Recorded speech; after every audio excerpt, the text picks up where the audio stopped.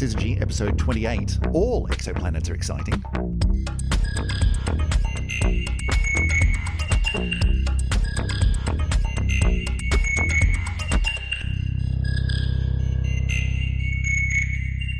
Yes, welcome back for another edition of the Syzygy podcast, for the first one for 2019. There's been a bit of a break. We had a bit of a break over the Christmas New Year period. Some of you who listened to the last episode might remember that I was sitting alone in the dark and cold of Emily's office because Emily was overseas down in New Zealand, just gallivanting around climbing mountains and enjoying the warmth. But she's back. She's back in the Northern Hemisphere winter. Emily, welcome back. Thank you. You're very welcome. Remember that I was also sitting alone in the dark during that time. Well, yeah, but I mean that was voluntary. I didn't really have a choice. I could have escaped the winter, but I couldn't really. So you were down in New Zealand. How'd it go? It was brilliant trip. Unfortunately, the weather was not so fabulous for my observing, and it didn't actually get any better since we recorded. But so it conspired against you a bit. But did you manage to get some decent observing done? We managed to work on another project as well, getting another instrument commissioned onto the telescope, and that was very successful. So some good things came out of it. Cool. And at the very least, you got to hang around in a very beautiful part of the world. I saw a lot of your photographs on Facebook.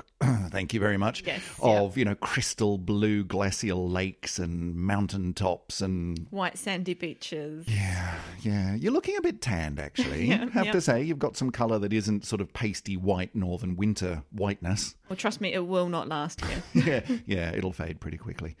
Well, yes, indeed. Welcome back for 2019. It's going to be a big year in astronomy. And in fact, we've already kicked off in a big way. Just last week, there was, now let me get this right, it was a super wolf blood moon, which just sent the newspapers and the TV networks absolutely mad. What does it mean, Emily? Super wolf blood moon? So I'm really thinking I'm becoming an eclipse guru now. I think you probably are. You're the go-to person for eclipses on Sky News, at least. Other news networks are available. Tell us, what's a super wolf blood wolf moon? How many? Moon? Yeah. Well, if we break that all down and look at all the individual words, they each individually mean something. Okay, good. So, well, some things more than others. I saw someone on Twitter the other day saying, whatever happened to the days when just an eclipse was enough to get up for? Now it has to be a super blood wolfman thing. Just, no one's getting out of bed for anything less than a 4-word description of this eclipse. Whatever happened to just eclipses are cool? I don't know. I'm still definitely on the page of eclipses are cool. Yeah, but you're an astronomer nerd. I mean, you're supposed to be. That's in your job description. Yeah, getting up at 3:30 in the morning is just part of it. Yeah. Anyway, take us through it. So super means that the moon was actually usually a bit bigger than it normally is. So the moon's orbit is not quite a circle. It comes a bit closer to the Earth at some points in its orbit. It's only about 7% bigger, something like that. So it's not actually easy to tell that it's bigger. Right. So if you went out on any given night and looked up at the moon, you wouldn't necessarily think, gee, that moon looks big tonight. That's a super moon. No, although you often do go out and look when you see a full moon. It looks really huge in the sky, especially if it's very low down. And we'll talk about that another time, I think, because it's a really interesting optical illusion. But because the moon doesn't really... No, it's not. Size. It's not that big. No. If you take it into perspective, it's actually quite small in the sky. But anyway, let's save that for another time. So supermoon, I mean, what it does have an effect on is, of course, things like tides, because you get more gravitational force from the moon when it's closer. It pulls up the tides a bit more. Right. So king tides are up to do with supermoons as well.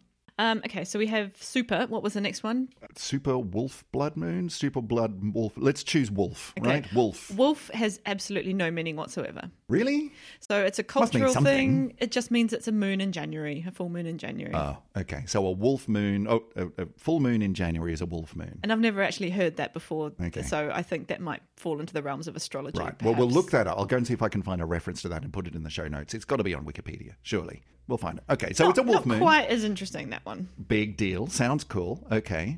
Blood moon. Blood moon is a lunar eclipse. Right. And it's a total lunar eclipse. And it's called a blood moon because it goes red. Yeah. And it goes red because... Because the blue light, so the sun is illuminating the surface of the moon. It makes it the glow and the white colour because it's getting all of the colours from the spectrum.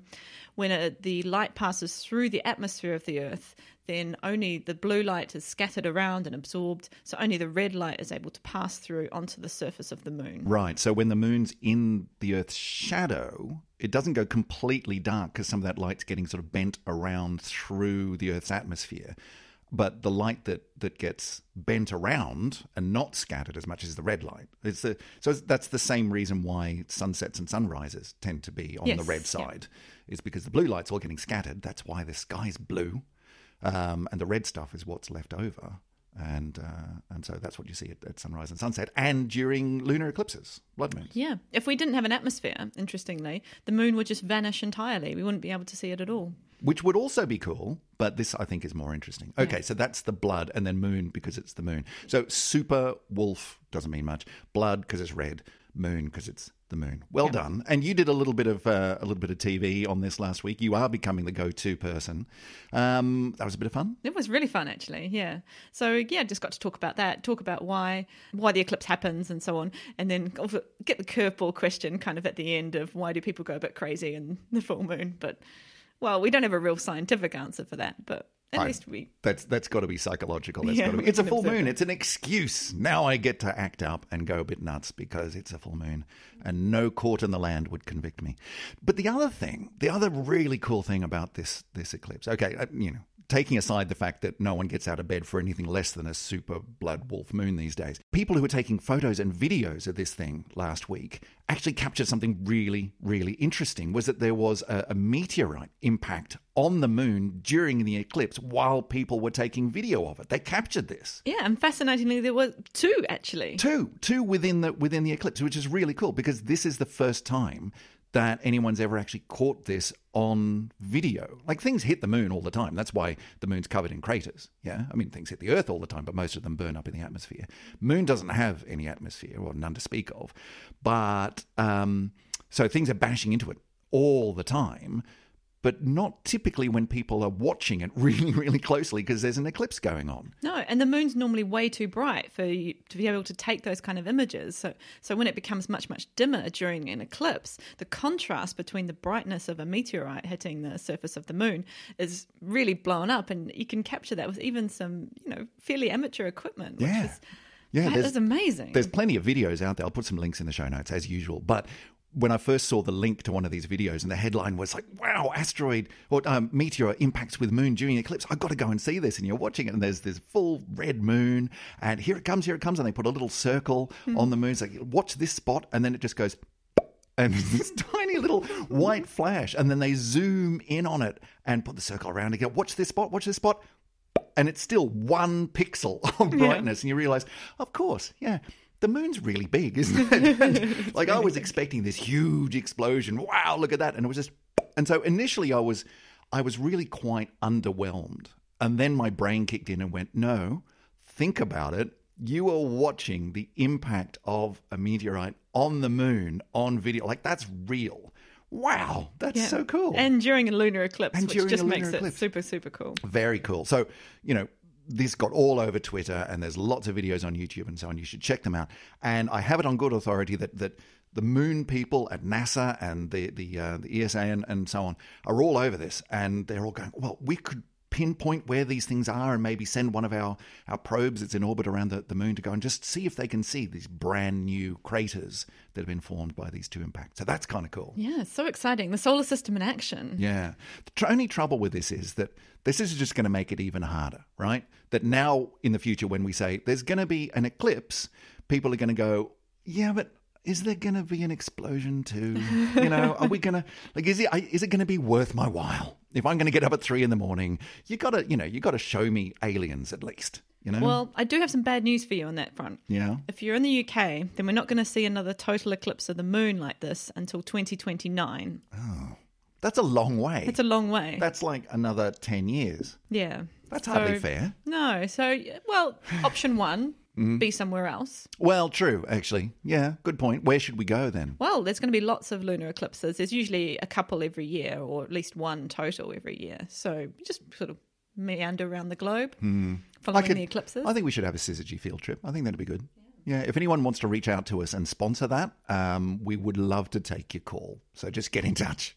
And we should mention that there are going to be 2 solar eclipses in the next 2 years. So even like more dramatic and more astounding. Are we going to see those here? No. In the UK? No. So where would you have to be So to see both that? of those, the tracks pass through South America. Ah. So with a lunar eclipse, basically nearly half the world can see a lunar eclipse at any one time because the Earth's shadow is really big. Compared to the moon, yeah. Yeah. So, but the moon's shadow is really, really tiny. So it only falls on a very, very small part of the Earth. Yeah, there's videos from the last big solar eclipse taken from... Would it have been from the International Space Station or from some kind of satellite showing the shadow going across the face of the Earth? And you look at it and you think, wow, it actually is really quite small, isn't it? Yeah. Yeah, that kind of makes sense, I guess. Yeah, so you've really got to go to the exact location for a solar eclipse. Well, I mean, I could see a mountaintop in Chile. I think that'd be fun. I think so. I think we should go. All right, look, reach out to us if you've got the cash to send Emily and me. Look, we'd settle for business class going to South America for that eclipse at some time within the next couple of years. Get in touch. We'd love to hear from you. So, okay, moving on to the actual news of this particular episode. Long-term listeners of this show know that we are big fans of a particular small but incredibly valuable satellite known as TESS, the Transiting Exoplanet Survey Satellite. Well done, you got it right. I did. I didn't even have to think about it. The gears in my brain were going really, really quick over that one. And that launched, when did it launch? Last year? April last year. April last year, very early on in the annals of this particular podcast. And we have a great interest in the satellite, not only because it's looking for exoplanets, which is cool, and the baton's been passed to it from the Kepler mission to TESS as the main exoplanet hunter, but also because sitting opposite me here in the Syzygy studios, Emily's got a real interest in this because it actually overlaps quite strongly with your research area, which is variable stars. Yeah.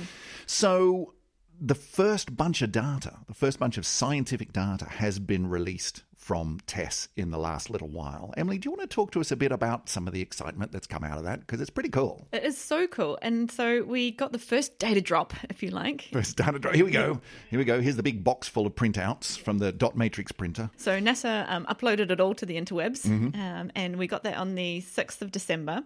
So it's actually public data. Anyone can go and have a look at that. It's through a database service called MAST, which is actually where you can get lots of really interesting space telescope data if you're so inclined. Yeah, if you're really into this sort of thing, then you can go and check out the Hubble actual data, raw data. Kepler data. It's all there. People have been doing amazing stuff, actually, just parenthetically, tangentially. People have been doing amazing stuff with the, what was the mission that went to Jupiter over the last while and took some amazing, it was a Juno mission. And people have taken some of the images from Juno, the raw images, and turned them in the most extraordinary pictures. And that's just, Joe and Josephine average around the world going, let me get my hands on that data and play with it. It's great. Anyway, this is test data. You can get your hands on it. What could they find? There's lots and lots of really interesting things. And NASA obviously are putting out lots of releases saying, oh, look, we found this thing. We need to go and look at it because it looks really interesting, but we don't really know if it's a planet. We don't need to have some confirmation of that. So what they put out when they look at the test data for the very first time, or even as it's being collected, is you get something called targets of interest, TOIs. And there's something like 200, nearly 300 targets of interest already being put out. And some of those were in the data release that came out in December. And some of them will come out as we see more and more data coming through. So the way that TESS works is it looks at a chunk of sky for about 27 days, so just shy of a month. And each of those chunks of sky are called sectors. Right. How big is a sector? Nearly a 1/12 of a hemisphere. So if you imagine that TESS is going to look at the entire southern hemisphere, it looks sort of about 1/12 at a time. Right. So that's actually quite a big chunk of sky. It's a huge chunk of sky. In comparison to, for example, the Kepler field of view, which was really quite small. Really, yeah. So Kepler fits within 1/4 of one sector. Okay. So it's just a huge, huge amount. So it's about 400 times more sky, I think, that TESS is going to look at than what Kepler. Right. And so each one of these chunks it's looking at for 27 days, on the go, non-stop. Yeah. And, there's a download in the middle and then there's a download at the end. Right. So we get 2 bits. So that's a lot of data. It's a lot of there's a lot of stars in here. Wow. Yeah.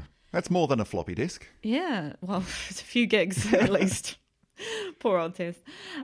So each sector, they started science observations on the 25th of July.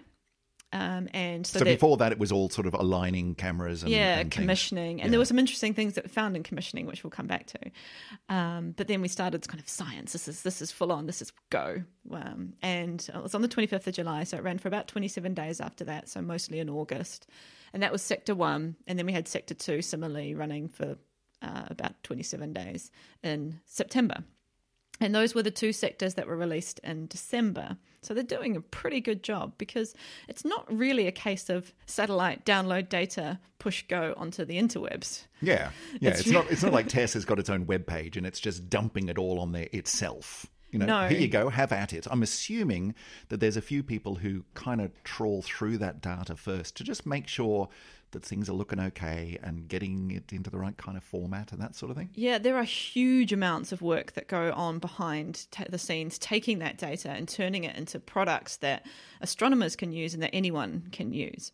So, for example, you're taking an image, basically, of the sky. You've got one camera has 4 CCDs that are taking the images, and so you need to therefore go from an image to what we call a light curve, which means you've got to find one star in your image and look at the brightness of that star changing over time.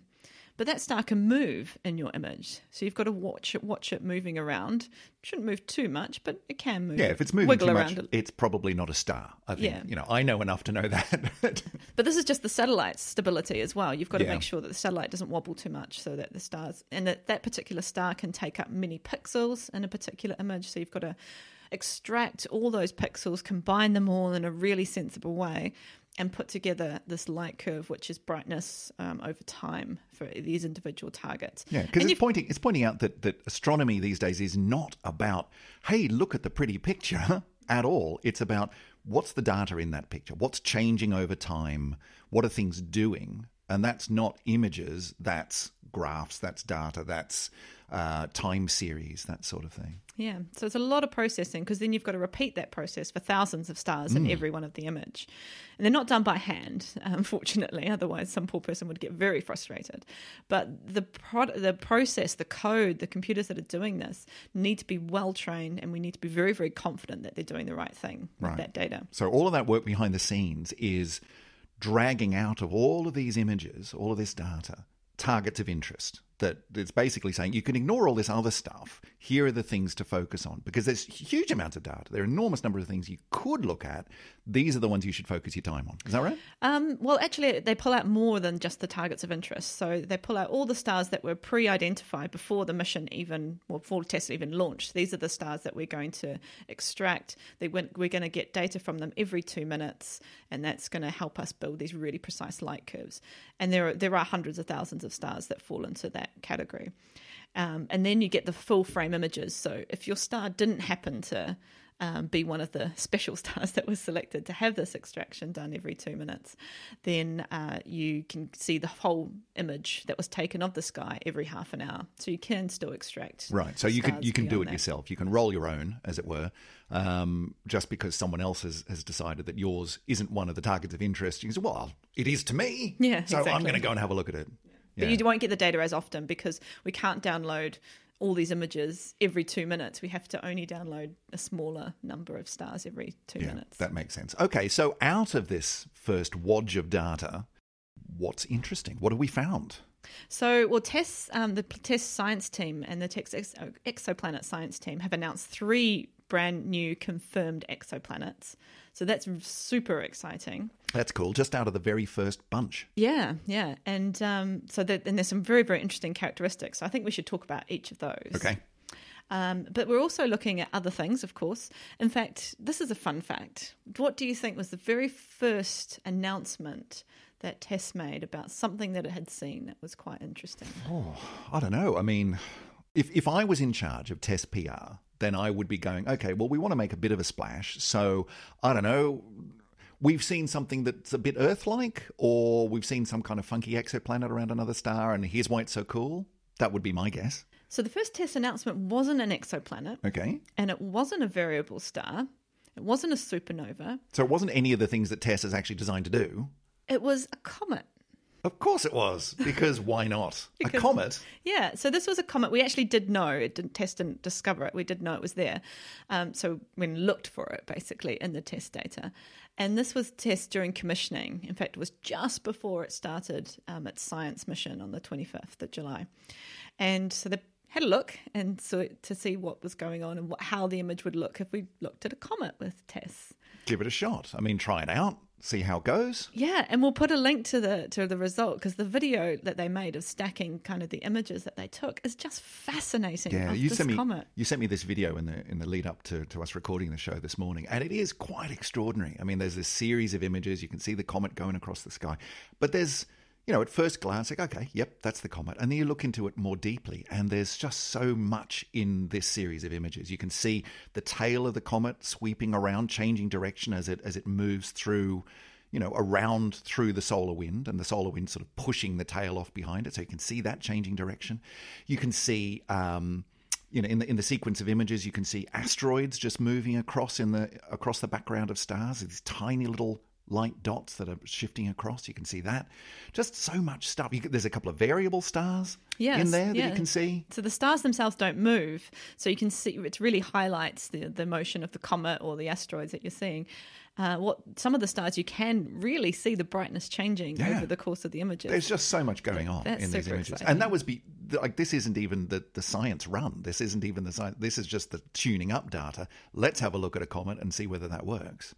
And there's so much in that already. And it gives you an appreciation of how much data processing needs to happen as well, because you sort of see some of the stars go black for a little bit. That's just the extraction and the processing that we have to do to the data to get all the really high precision signal that we need out of it. So, very, very cool. Go really and have a look impressive. at it. We've got the link in the show notes. You really should check that one out. So, 3 exoplanets. Yeah. Talk us through it. What have we found? So these were released.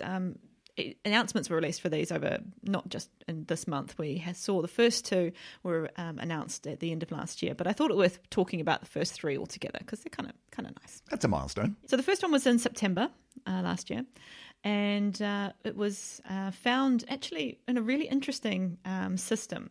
So this is an exoplanet that was found around a star that we already knew had an exoplanet going around it. Right, okay. But this is another exoplanet. So we knew about one already in the system, and we added a new one. Right. And so the one that we'd already found, I'm assuming, was probably the bigger of the 2? It was, but it's not quite the sort of system that you might expect. Okay. So the star's called Pi Mensae, and we knew that it had this super Jupiter-sized planet going around it. And this was detected using radial velocity techniques. So it's huge exoplanet, and it's got a period of something like 6 years. Right, okay. And it's on a pretty long orbit, which means it's reasonably far away from its host star.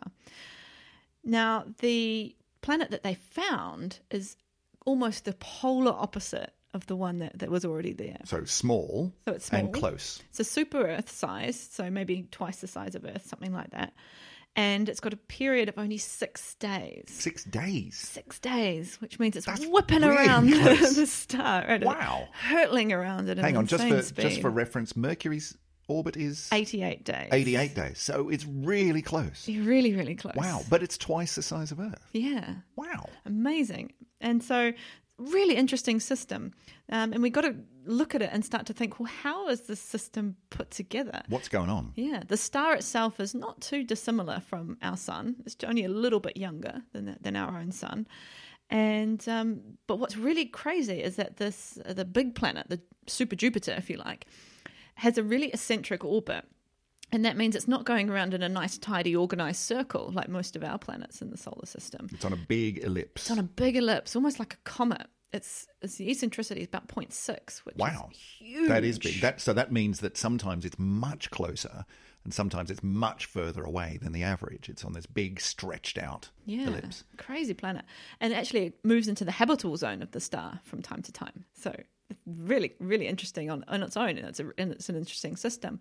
But then when you think about the orbital dynamics, we think that would mean that if you've got this big planet coming into quite close to the host star, how on earth do you have little planets sitting in there? The gravity from this super Jupiter should totally disrupt any sort of interior planets and basically either kick them into the star, they'll explode and burn up, or kick them out into the into the interstellar medium. Fling them and just out into the outer void. Space, yeah. So, that's really weird. How do you have a stable orbit with you've got that big giant coming in to disturb you? That's a really good question. I'm assuming we don't have an answer to that yet. No, we don't. Right. But that's what makes it so exciting and so interesting. Particularly as, this is the first one. How cool is that? If the first planet had to be discovered in the test data had been, yep, it's a planet, just as we thought. But instead it's a planet, but hang on, everyone just pause for a second. Just look at this system. This is nuts. Then that bodes well for the future, right? There is much stuff to work on. And what's so exciting is this is a bright star. In fact, you can see it with the naked eye if you go into a dark place, and obviously in the southern hemisphere, that's where Tess has been working. And you know where to look. Yep. And it's not very far away. It's only about 60 light years away. Which sounds a long, long way away. It is a long way. I'm just doing the mental calculations and I've got nothing. Give me some sense of how far away is that? What's the closest star to us other than the sun? So that's about 3 light years away. Right. Okay. So it's within sort of the closer bunch of stars to us. It's not too far. It's away. not very far. Yeah, okay. And that means we can get really good quality data on it. We can follow up this observation for a long period of time and just really drill down and get some more data out of it. Cool. So that's the first one. What was number 2? Did number 2 sort of, I'm just a planet. I'm nothing special. There's no such thing as a boring exoplanet is something I'm thinking that's probably true. Good. Okay, so number 2. Number two is around the object is called LHS 3844. Beautiful name. Yep, the planet's B, because we stick a B on the end of it. That's so the star's name is. Remembering because we don't do A's. No. For no apparent reason. I haven't worked out why we don't do A's. Well done, astronomy. Okay, so planet B. Yeah, the first one. Yep. So this was discovered on the 20th of September. So again, very early on. Early on in the mission. Now, if you thought that the other planet was kind of a bit quick, going around in 6 days, this one's going to blow your mind. Go on. It goes around in 11 hours. What? That's just how? Okay, so how big's the star? It's actually quite a little star. Right. So it's what we call an M dwarf, which means it's quite small, quite cool, probably on the verge of even being allowed to be a star. Barely a star at all. Yeah.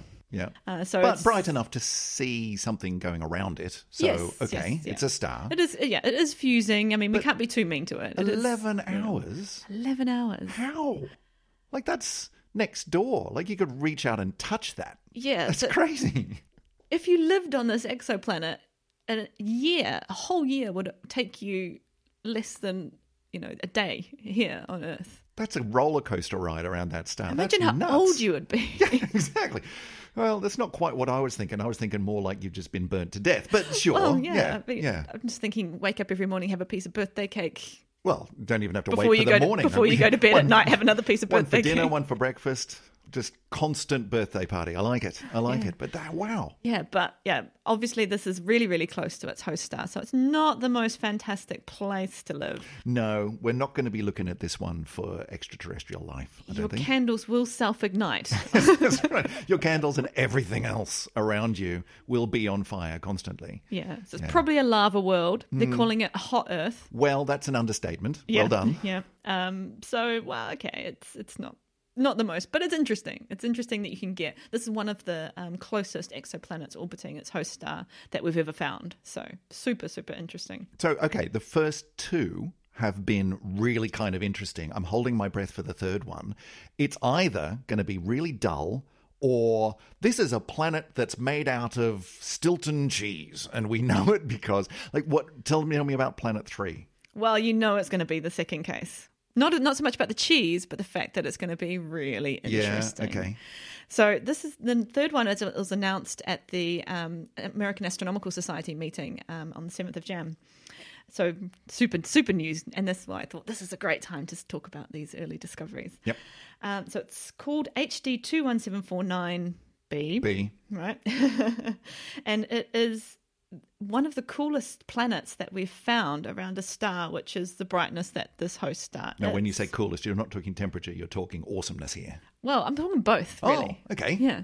So it's a mini Neptune is one of the ways we can describe this. So similar to Uranus or Neptune in our solar system, it's only 3 times the size of Earth, but it's much, much more massive. Right. So we think it's one of these kind of icy gas giants that we have. What's really interesting about it is that it doesn't seem to be quite like Uranus and Neptune in our solar system, in that it seems to be much, much denser. So our ones are big, fluffy puffballs, basically. Yeah. I mean, they're gas giants. Yeah. They're not on the same scale as Jupiter and Saturn, but they're big. Yeah. And they're gaseous. They're not solid. They're not made of rock. Yeah, so this one's not solid either, but it's kind of somewhere in between those things. So maybe kind of quite a dense gas, or Like maybe more like water. I'm thinking a slushy. Yeah. Like maybe not good- completely icy like a slushy, but it's a slushy planet. You can have that one, Astronomy World. You can have that for free. Cool. So it's on an orbit of 36 days. Okay, that's pretty quick. It's pretty quick. Now, you'll notice actually... Hang on. Thinking this one through. This is cold. It's a cold planet. Yeah? Yeah. 36 days, which means it's really close. Yeah. So what does that How's tell you that about work? the star? Star must be really cool. Star is really, really cool. So it's a K dwarf. So it's a bit warmer than the one we just mentioned, but it is a small, cool star. So the star itself has a surface temperature of only 4,500 degrees Kelvin. It's kind of the same. Only. Whereas our sun has a surface temperature of, what about 6,000? 6K? Yes, 6,000? slightly more. Yeah. So that makes it a lot cooler, which means that the heat output, the light output is, the light output's the most important. That's much, much less. Right. So you can have a slushy planet with an orbit of 36 days, which is pretty quick, but it's still not really, really super stupidly hot because the star itself is quite cool. So we think the equilibrium temperature might be around 150 degrees Celsius, which is hot. That's hot. But there are hotter places. Yeah, but it's cool for one of these types of planets. If that makes gotcha. sense. Yeah, Gotcha. Yeah, and so very, very exciting. Something we hadn't really seen before, and it's great to have these big gaseous planets that are cooler because we know a reasonable amount about hot Jupiters, say. Right. So these are the big planets, big and gassy, that are very close to their host star, and some of them are thousands of degrees. And so we've been able to study those quite a bit because we know of quite a few examples. And these are the ones that we want to try and work out what their atmospheric composition is. And we have some some really good data on that. So this is an example of one of those cooler example. The slushy Neptunes. Yeah, end of that sort of spectrum. And so for the first time we can start to look at, well, what are they composed of? Is it different or is it the same as the hotter ones? Cool. So the first 3 exoplanets, hot off the presses from TESS, are all in their own individual ways really quite awesome. Yeah, they are. And you'll notice something about all 3 of them. We know all of them were very, very quick orbits. Yeah. So we're not looking for planets that go around every 6 years, every 10 years. And that's the nature of TESS. Because remember that we said that each sector that TESS is looking at, you only get 27 days or so of data. Yeah. So it's very difficult. With an exoplanet, you want to see the dip in the light that you get when the exoplanet goes in front of the host star. The transit. You want to see that more than once if you're going to work out how long it takes for that planet to go around. Right. And that's only going to happen if it's orbiting with a period less than 27 days. Yeah, and in the case, we have some stars that have overlaps in terms of the observed. Some of them we will see for about a year, but most of them we're only going to see for 27 days at a time. Right, so we're really talking things which are within and significantly within the Earth's own orbital period. Within a year, considerably less, ideally. Yeah, but the wonderful thing is that, again, these are bright stars, so we can follow them up. And actually, in the case of that third planet that we talked about, they were able to go back and find some historic data from another telescope on the ground and look at that and see if they saw the planet as well, which they had, but they weren't sure if it was kind of we're not 100% sure that we're seeing what we think we're seeing, so we'll be cautious about it. But the combined sets of those two data, they were able to put together and really get an interesting story about the star and get a lot of information about it. So that was obviously a conscious decision when TESS was designed and set up from the very beginning, was we're only going to be really looking for these quite short orbital period exoplanets, missing out on finding new very long period, anything from sort of, Earth's orbit outwards, which in our solar system is Mars, Jupiter, Saturn, Uranus, Neptune. Is there anything at the moment which is still looking for those much larger orbit planets, or is it that just not really on the radar at the moment? What's the situation there? Yeah, we are looking for those longer things using sort of longer projects, longer ground-based projects. And so doing really long-scale surveys, there's lots of examples. The Sloan Digital Sky Survey, for example, the All Sky surveys will pick up some of those objects. But when we designed TESS, we really wanted to capitalize and get the most out of it that we could, especially looking for planets that might be habitable. And we knew that there were going to be these quite short observation periods. So if you think about if you're going to find a planet that's going on a shorter orbit, if you want to make that planet habitable, then you need to look at cooler stars. So TESS is actually designed to look at the stars that are much, much cooler than the sun. Your Ks, M, dwarfs, so these ones that we mentioned before. It's really tailored to be looking at those types of stars and it's much easier. You don't have to wait around for years and years and years, right? Yeah, that makes a lot of sense. And also for the other part of TESS's mission, which is looking at variable stars as well, that those are going to be on much shorter timescales than months and years and decades. That's a much shorter time frame. And when you're designing any kind of scientific experiment, then you've got to be choosy. You can't do everything. You can't have the decades long and the minutes, hours, days, weeks, and months short mission all in the same thing at once to the right kind of precision. So TESS is inherently a much shorter time frame device. Yeah, and we learnt so much from Kepler that is being implemented by the TESS mission. So we knew from Kepler that there would be lots of exoplanets going around these cooler stars. And so we have a reasonable idea of how many we're actually expecting to find. So TESS's real goal is to find somewhere on the order of 1,500 exoplanets.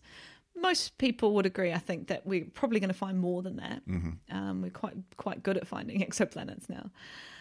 And the real goal is to find about 300 that are Earth-sized, maybe 50 that are Earth-sized in the habitable zone. Those are our objectives, if you like. Okay, all right. Well, we're off to a very good start, and by we, I'm including myself in the astronomical community as ever.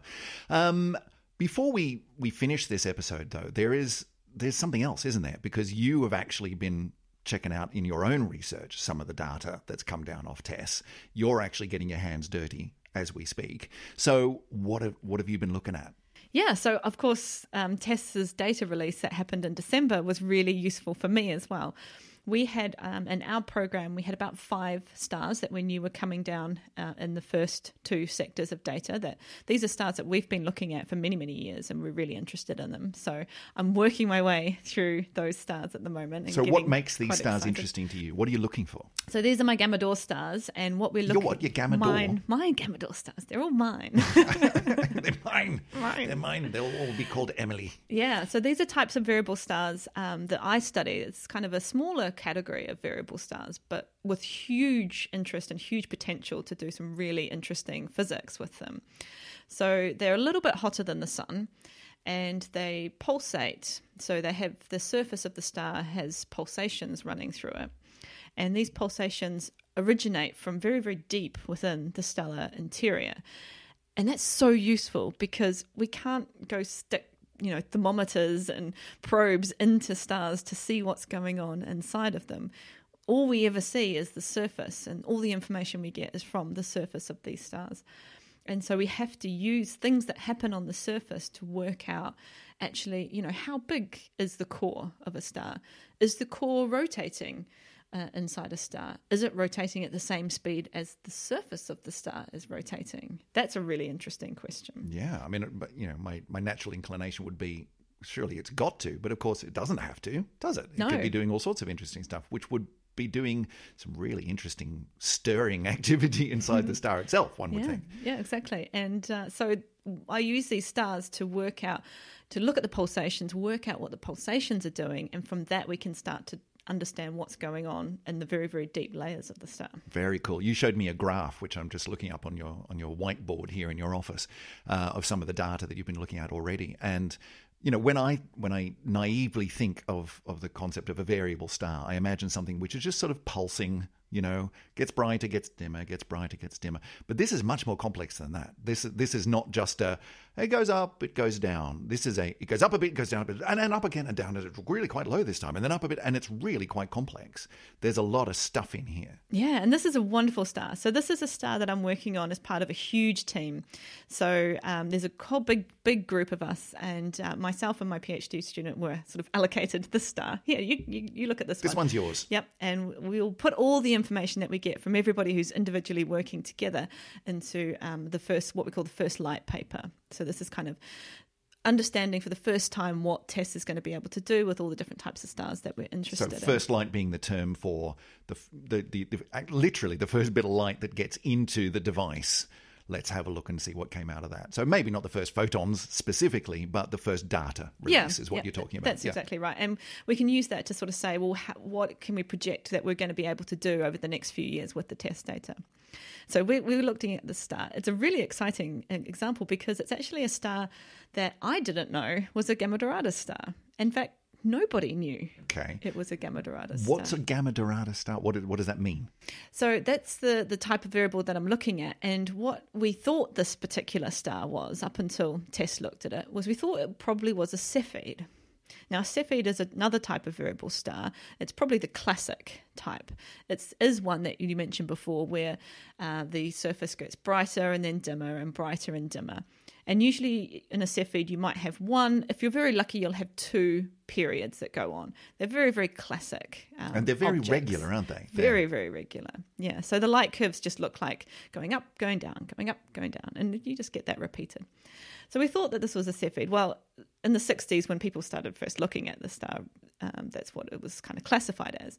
Nobody knew what a Gamma Doradus star was in the 60s. We only knew about them in the 90s. So that was, but they, even in the 60s, they thought, not sure. It's not really behaving like we would think it is. But, there's a lot of stars in the sky, so we didn't really look at it again. Sure, there's a lot of choice. Yeah. Until recently. And then when we got this test data, you can instantly see you don't get this very periodic up, down, up, down, up, down, up, down. You sort of get, as you say, going up, down. Oh, it's going down a bit. Oh, no, it's going to go down a bit more. Oh, no, it's going to go up. No, down, down, down. There's a lot of things competing in this light curve. Yeah. And what that means is that you don't have just one pulsation going through the star. You've got Lots. And we're still working on exactly how many. We think there's at least tens, maybe even 100 different pulsations going through this star. And do you know, what kind of dynamics could be causing that? Or is it just that this is a really complicated structure and there's weird stuff going on? Is that what you're trying to find out? Yeah, exactly. Well, we think that probably most Gamma Doradus stars do have lots of pulsations going through them. How many we're still trying to understand that. But this is effectively going to be a discovery of a brand new Gamma Doradus star. So we're going to take our number of known Gamma Dor stars from maybe kind of 70 to 71, which is, it doesn't sound all that exciting when you say it that way, but for me that's super exciting. Well, yeah, this one's yours, and we'll call it Emily.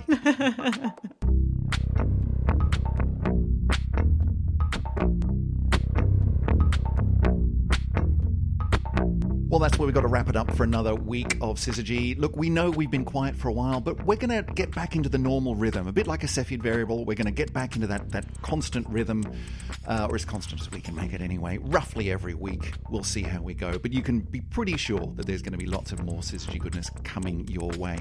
Joining me, as ever, on the microphone has been Emily Brunsden. Emily, it's good to be back in 2019. It's so exciting, and we've got so much new science to talk about. I'm really looking forward to it. It's going to be a very, very good year. So listen, if you enjoy the show, you really should check us out on the various social medias. Emily, how do people find us on social media?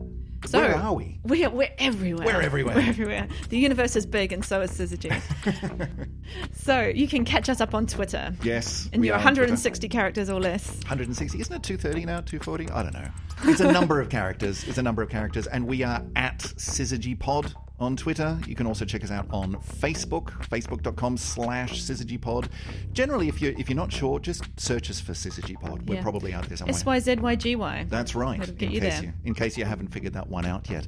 Now, coming back into the new year, if you enjoy listening to us and you're thinking to yourself, you know what, I want as much syzygy as humanly possible, there are a couple of ways that you can help us out. First of all, tell as many people as possible. We have a reasonably good sized audience for the show, but we would love it to be bigger. We want to reach as many people around the world who are astronomy mad as we are. So tell your friends, tell your family, leave us a review on iTunes, on Apple Podcasts, on Spotify Podcasts, wherever you can leave us a review. Throw us some stars. Tell the world how much you enjoy the show, because that really helps. It helps us to rise up through the noise of the podcast world. There are a few of them out there, and we want to get to the top.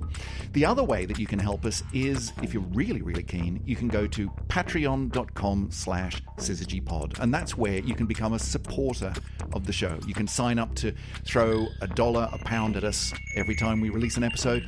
You can throw more at us if you really want to. You can throw enough so that we can fly down to South America to see the eclipse in 2022, something like that.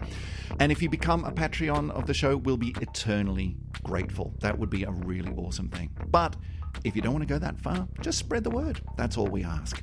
Look, that's going to have to be all for this week. So catch us again next week, in about a week's time, for another episode of Syzygy. We'll be talking more astronomical nonsense. Until then, Emily, catch you later. Bye.